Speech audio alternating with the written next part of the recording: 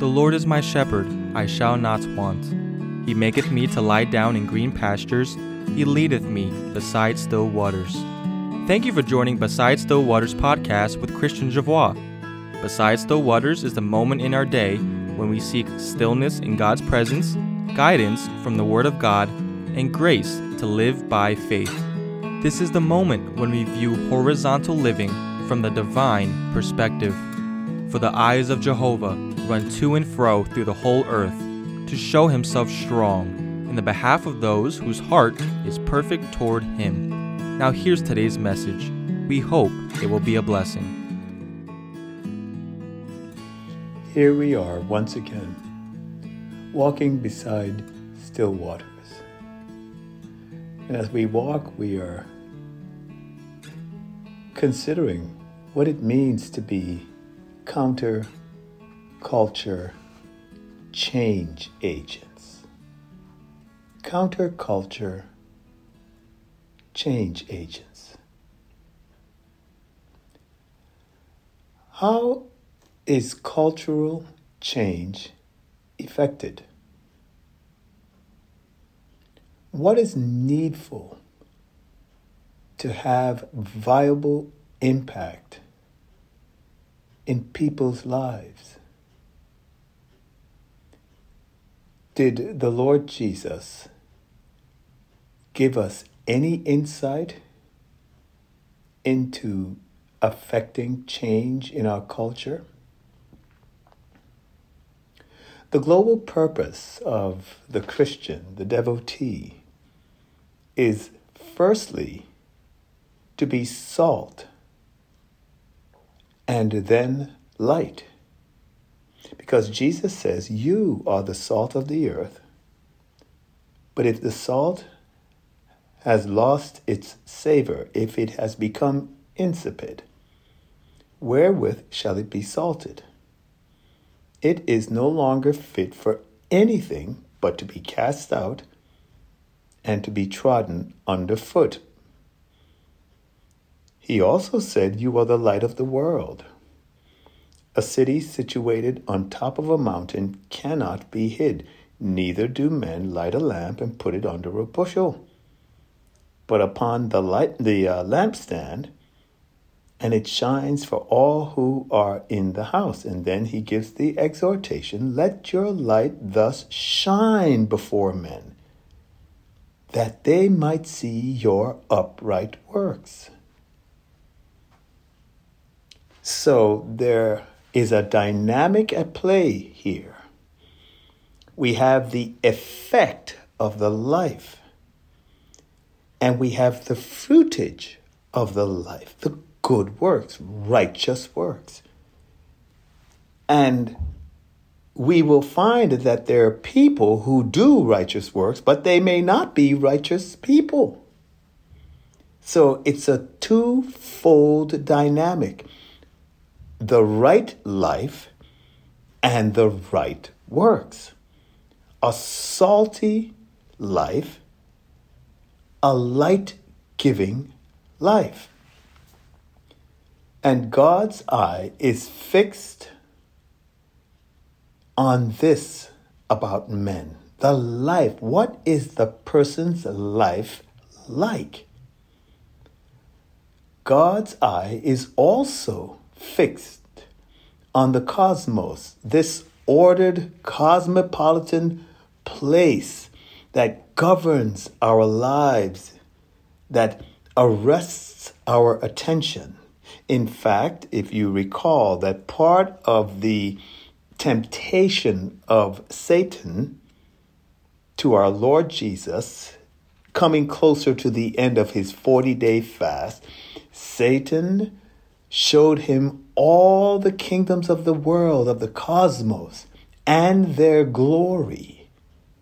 And he says, I'll give you all of this if you will bow down and worship me.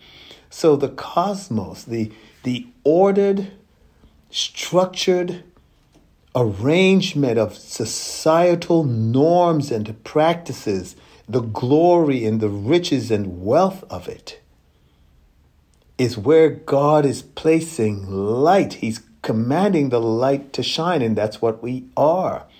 But his eye, God's eye, is also on the value of souls versus the value that is embedded in the cosmos. We are told, for example, in Matthew 16 and 26, the Lord Jesus contrasting or challenging, what will a man give in exchange for his soul? And he makes the contrast if it's worth losing your own soul and gaining the world.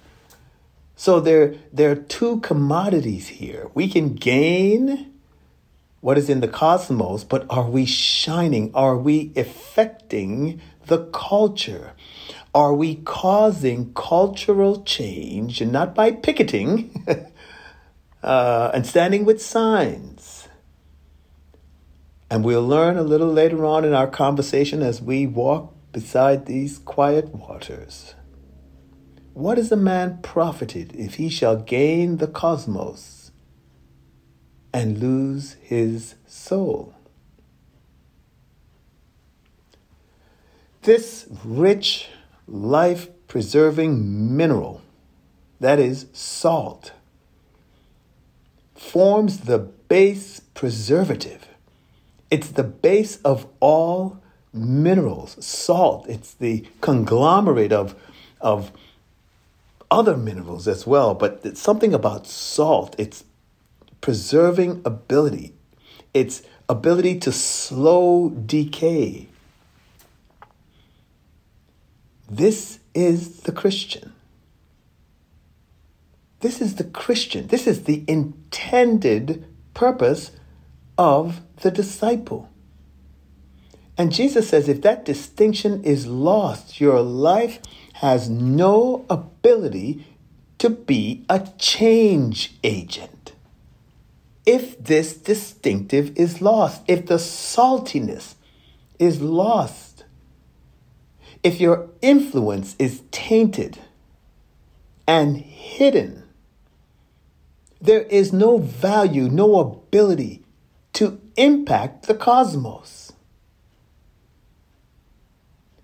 In the beginning, that is in Genesis, when the earth was without form and void, light was commanded to be. Jehovah Elohim said, "Light be," and light was. In the Anglo-Saxon terminology, we are told, "Let there be light." But in the original languages, it's light be. God commanded light to be formed out of darkness. And the one element that is ubiquitous in the earth and throughout the cosmos are people. People everywhere.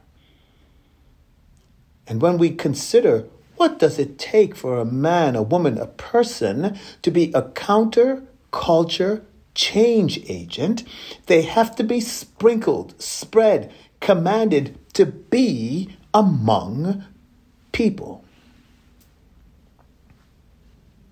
So let's think about your influence. Where do you live? What places do you frequent? Where is your voice heard? How is your influence experienced? Where is your place of business? Where do you earn a living? You may have a ministry. What is the location of your ministry? Who are your acquaintances? And so God providentially sprinkles us in places and among people for one purpose: to give and have a life-preserving, hope-giving, eternal impact on a dark, chaotic cosmos, just like he did in the creation of the world. The earth was without form and void, and he commanded light to be. So too, we are placed in the cosmos as a life-preserving, hope-giving, eternally impacting element, light. Second, and importantly, is the fact that this impact is by the power and influence of a changed life. We will take a look at John the Baptist, who is a perfect example of this. The impact, the power and influence of a life that has been transformed by the grace of God. This life gives power, gives dunamis to our words, and not the reverse. So often in Christian circles, we have Christians that are adept at speaking, if you've ever heard the term Christianese. It is the use of biblical phrases and words. We might say, praise the Lord and glory to God, and we'll quote scriptures and put scriptures in chat rooms and on texts and in voicemails, and in our conversation, we quote a scripture here and there, and people know, well, they must be Christians. However, our lives are powerless to impact people because we've lost our savor, our saltiness. We have covered the light. And you ask, well, how can a person obtain light in their lives, become light, to be commanded by God to pierce the darkness and illumine the chaos that exists? How can we be change agents like salt, preserving the cosmos from utter decay? My dear friend,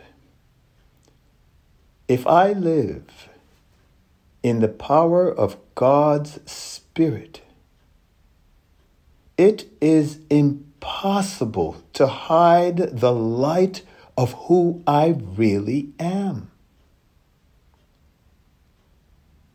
And if I live a life that quenches the power and presence of God's Spirit, I negatively impact the effectiveness of my life. That opportunity to have a life that is impactful, that is effective in commanding and causing change without a whole lot of pretentious behavior and use of certain language and words to tell people I'm a Christian. But if the quality and the expression of my life demonstrates by my works, my words, that I am, if you will, filled, my life is pregnant with the presence of the Holy Spirit of God,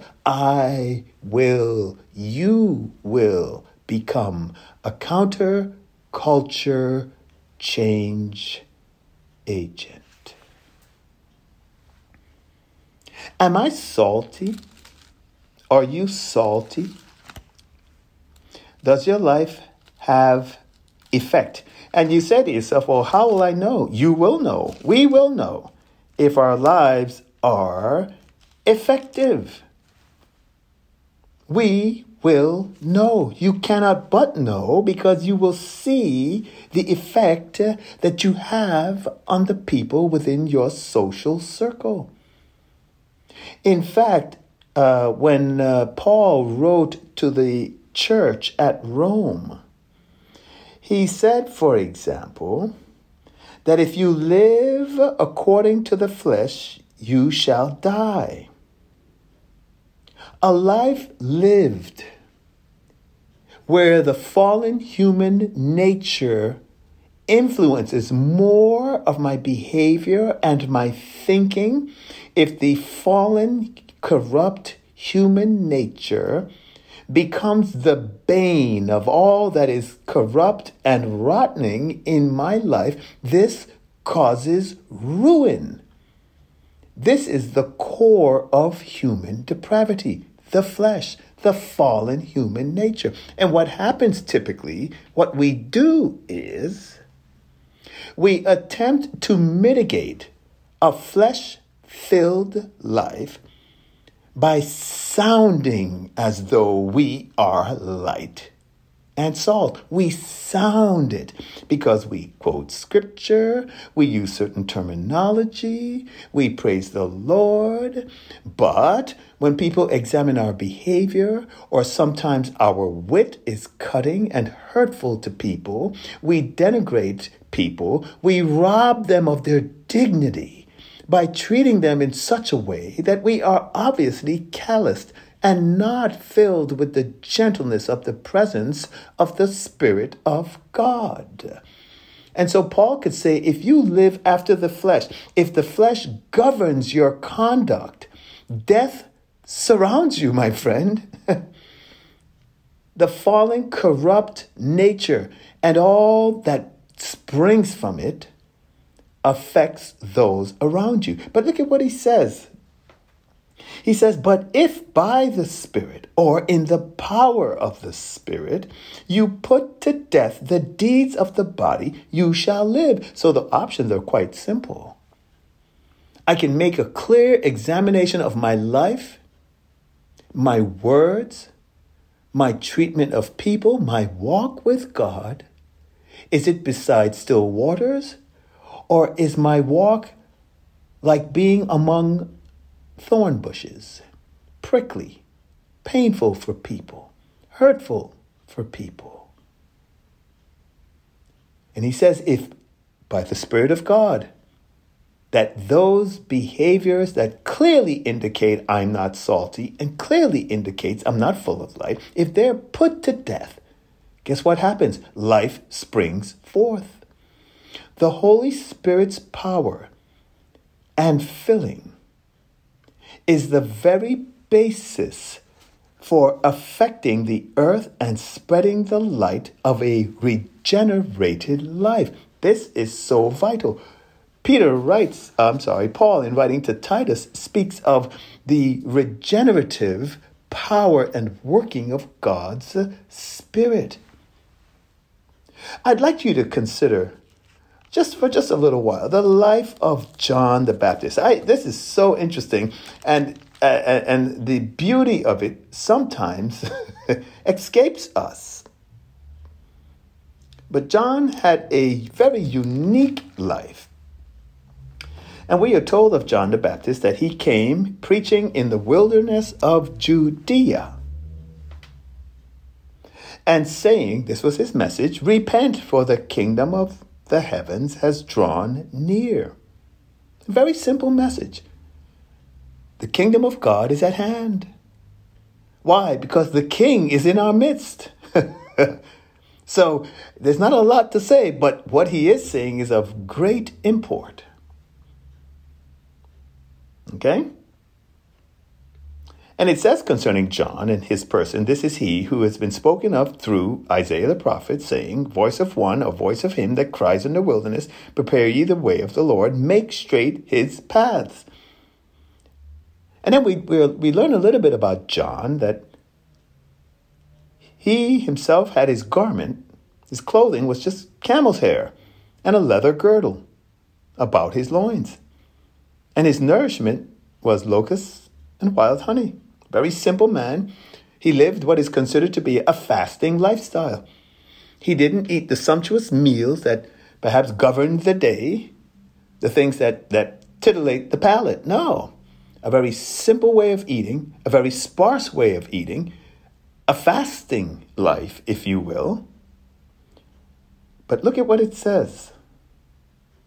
Then went out to him Jerusalem and all Judea and the country round the Jordan, and were baptized by him, confessing their sins. This is noteworthy. You see, here we are, holding the hand of God and allowing the waters to run past us, bubbling away in a quiet place. And here the Spirit of God whispers to our hearts that the very thing that makes you and me a counterculture change agent is the power of a life in which the Holy Spirit reigns in the Holy of Holies in me, in that sacred place in my being. He reigns. There are no words, no pretentious Christian conduct, no Christianese verbiage that will ever be able to affect people like this. John had a very simple message. The King is in our midst. Live in such a way that I'm walking the straight and narrow path.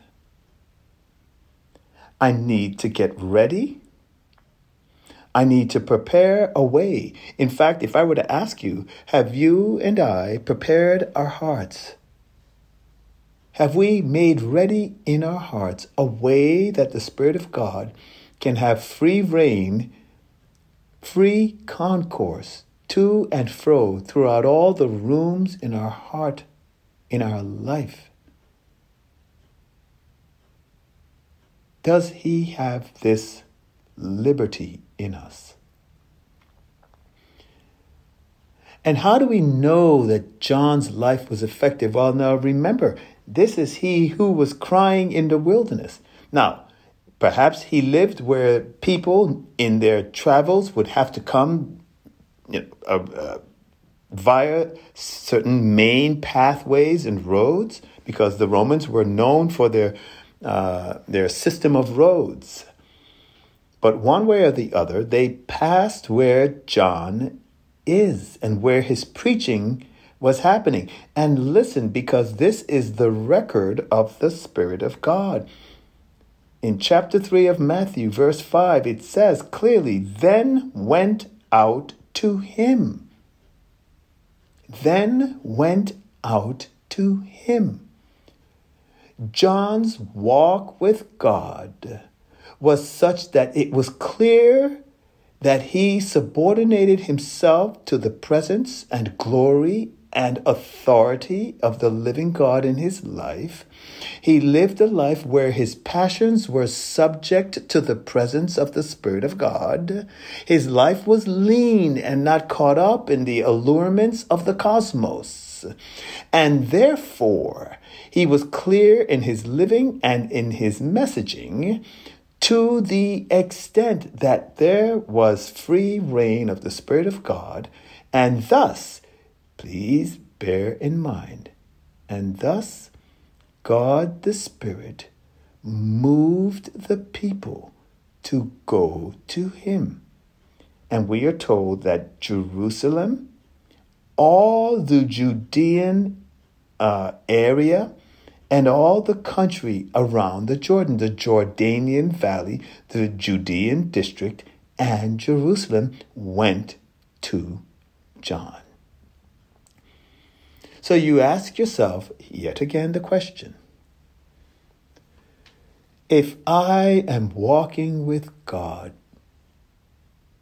in a manner that gives preeminence to his presence in my life, a love for his voice, his word, time in his presence, in secret, in prayer, a life that is demonstrative of good works, righteous works, the Spirit of God having his way, God will bring and broaden our influence to the extent that people will see the light of our lives and people will feel the effect of a salty, righteous life filled with clear, distinctive good works. You see, we think that, and yes, we go into all the world and we preach the gospel. But I've known many that have gone into the world preaching the gospel with a salt-less life and a light-covered life. And they marvel that they are ineffective. Why?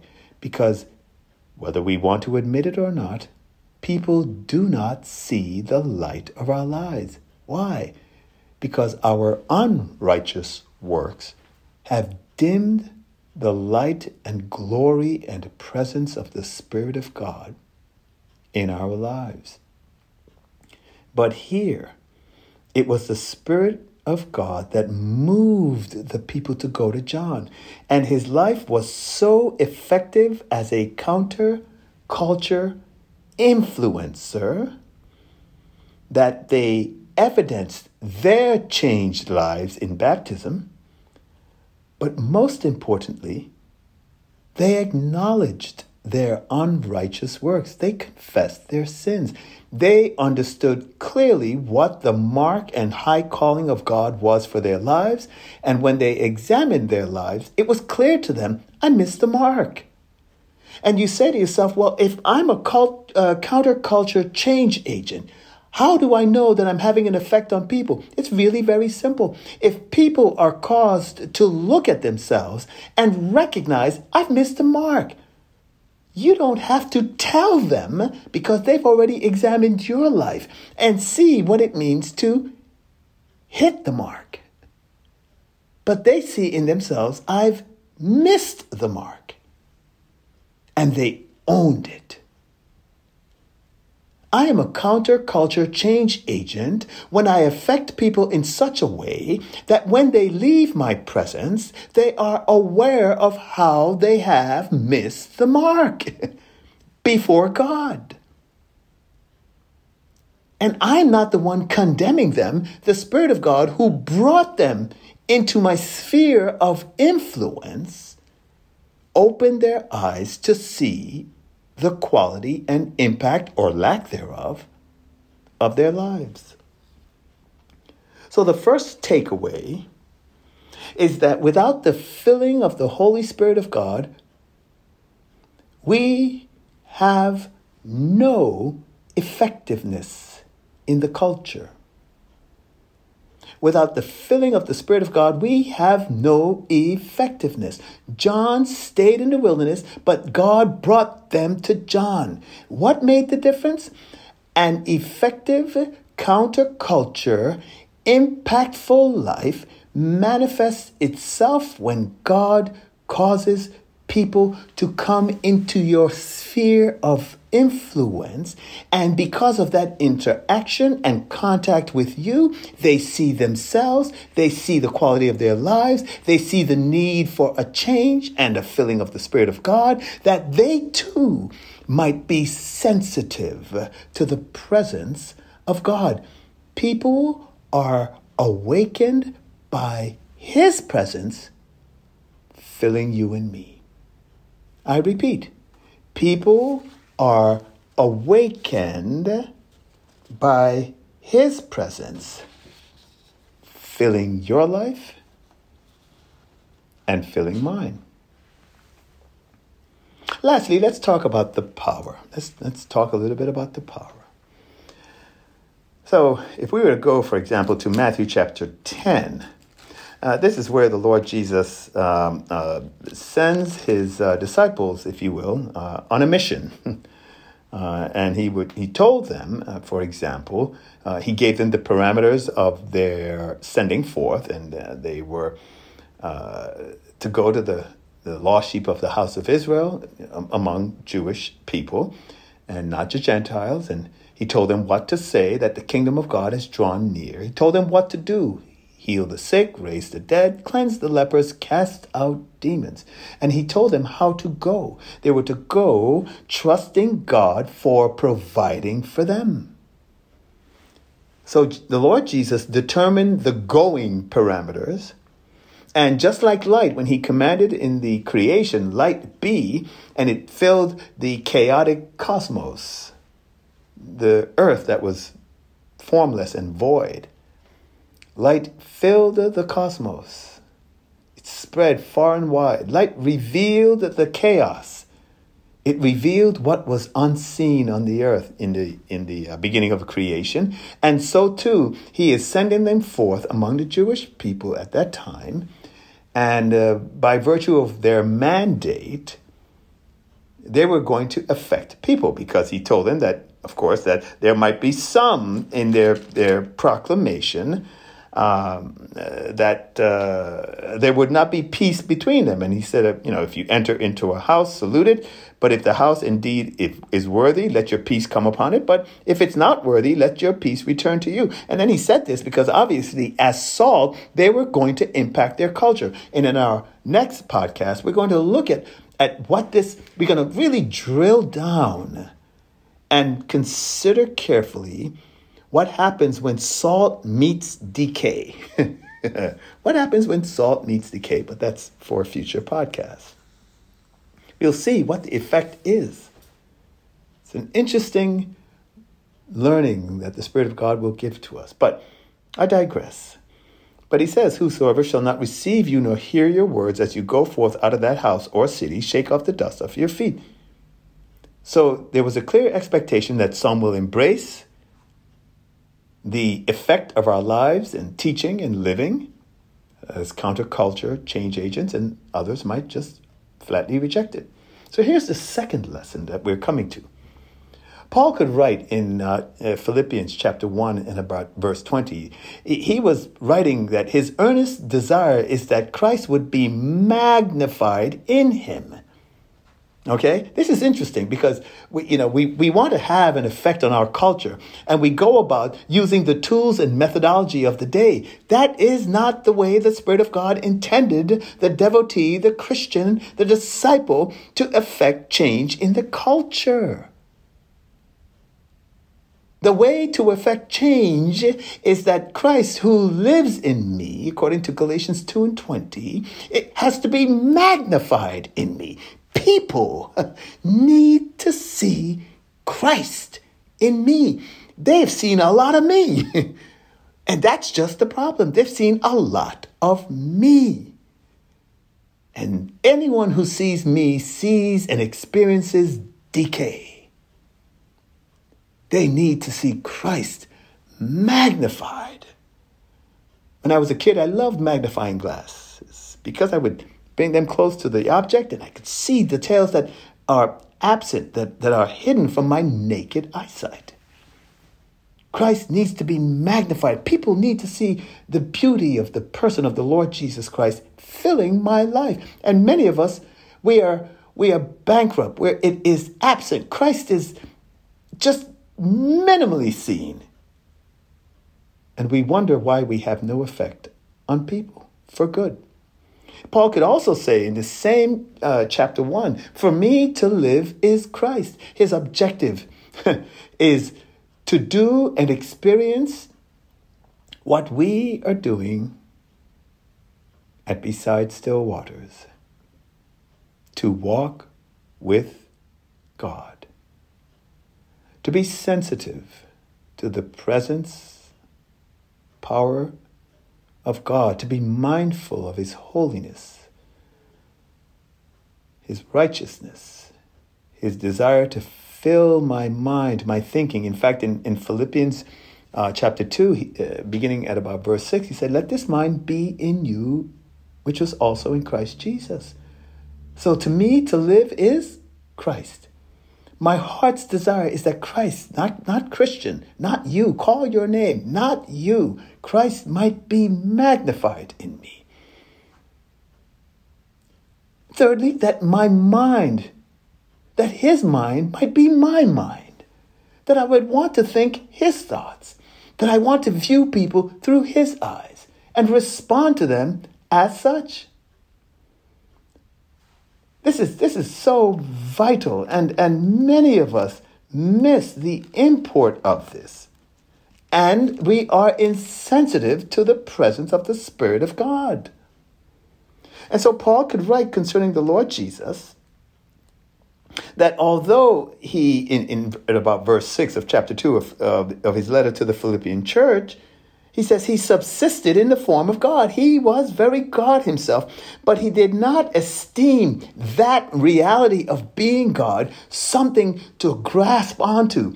He was not filled with rapine, the desire that consumes a thief, that he wants to get to your goods, hold on to your goods, take your goods, profit from your goods at all your expense. And though our Lord Jesus subsisted as God, he did not hold that fact of his divinity as something to be grasped with tight seizure. But he was filled with humility. He emptied himself. He was willing to yield to the very circumstances that would literally humiliate and humble him. If we go back to the Gospels and we see that as he spent time in the garden, earnestly praying, pouring out his heart to God, his body oozing blood and perhaps sweat mixed together, because he was about to bear in his body the sins of the whole world, past, present, and future.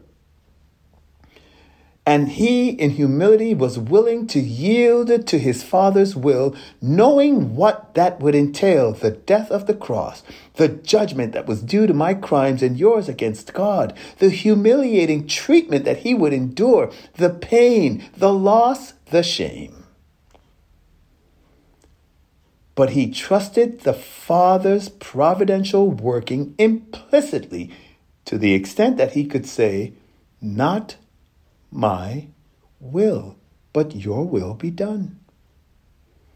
But he also had the promise in Matthew chapter 20, I believe, verse 19, that he would rise again the third day. His complete confidence was in the promises of his heavenly Father that this would be a night of suffering, and he would enter into the caverns of hell bearing your judgment and mine, but that he would rise again the third day. And he surrendered, we are told in Philippians, becoming obedient unto death, even the death of the cross, Philippians 2:8. He trusted the Father implicitly. He yielded to the circumstances, the trial that he would endure for the night and, of course, the next day following, leading to his eventual death, nailed to a Roman cross. And here's the second lesson for you and me when we consider becoming counter-culture change agents. We think about the influence we want to have, but there's an underside to that coin. We must, by God's grace, embrace the current trial, the circumstance that we are facing right now, as my divinely sent event to cause me to humble myself before God. This is what James says in his writing to the Christians scattered throughout Asia. He says, "Count it all joy when you encounter various trials, knowing this, that the trial of your faith produces endurance, but let endurance have its perfect work, that you might be complete and entire, lacking nothing."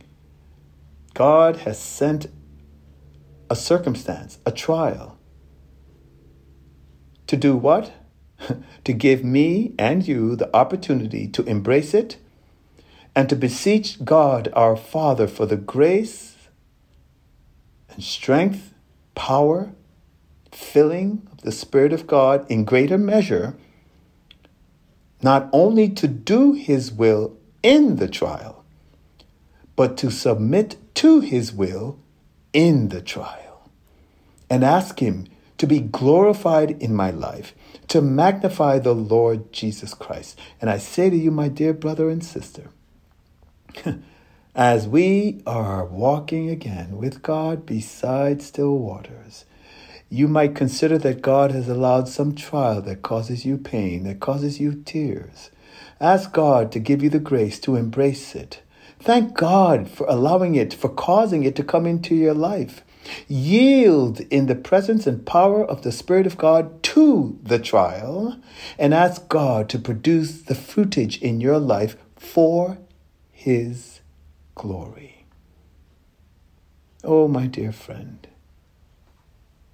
this trial is the preordained package sent by a loving Father, filtered through His love, to work a change in my character, my behavior, my life, that you might have influence among men. And having learned the lessons of faith and trust and responding in humility, having embraced it and caused that the Spirit of God might change us, God prepares us that He can now bring people into our lives that would be blessed because of what we have lived and learned by the power and presence of the Holy Spirit in us.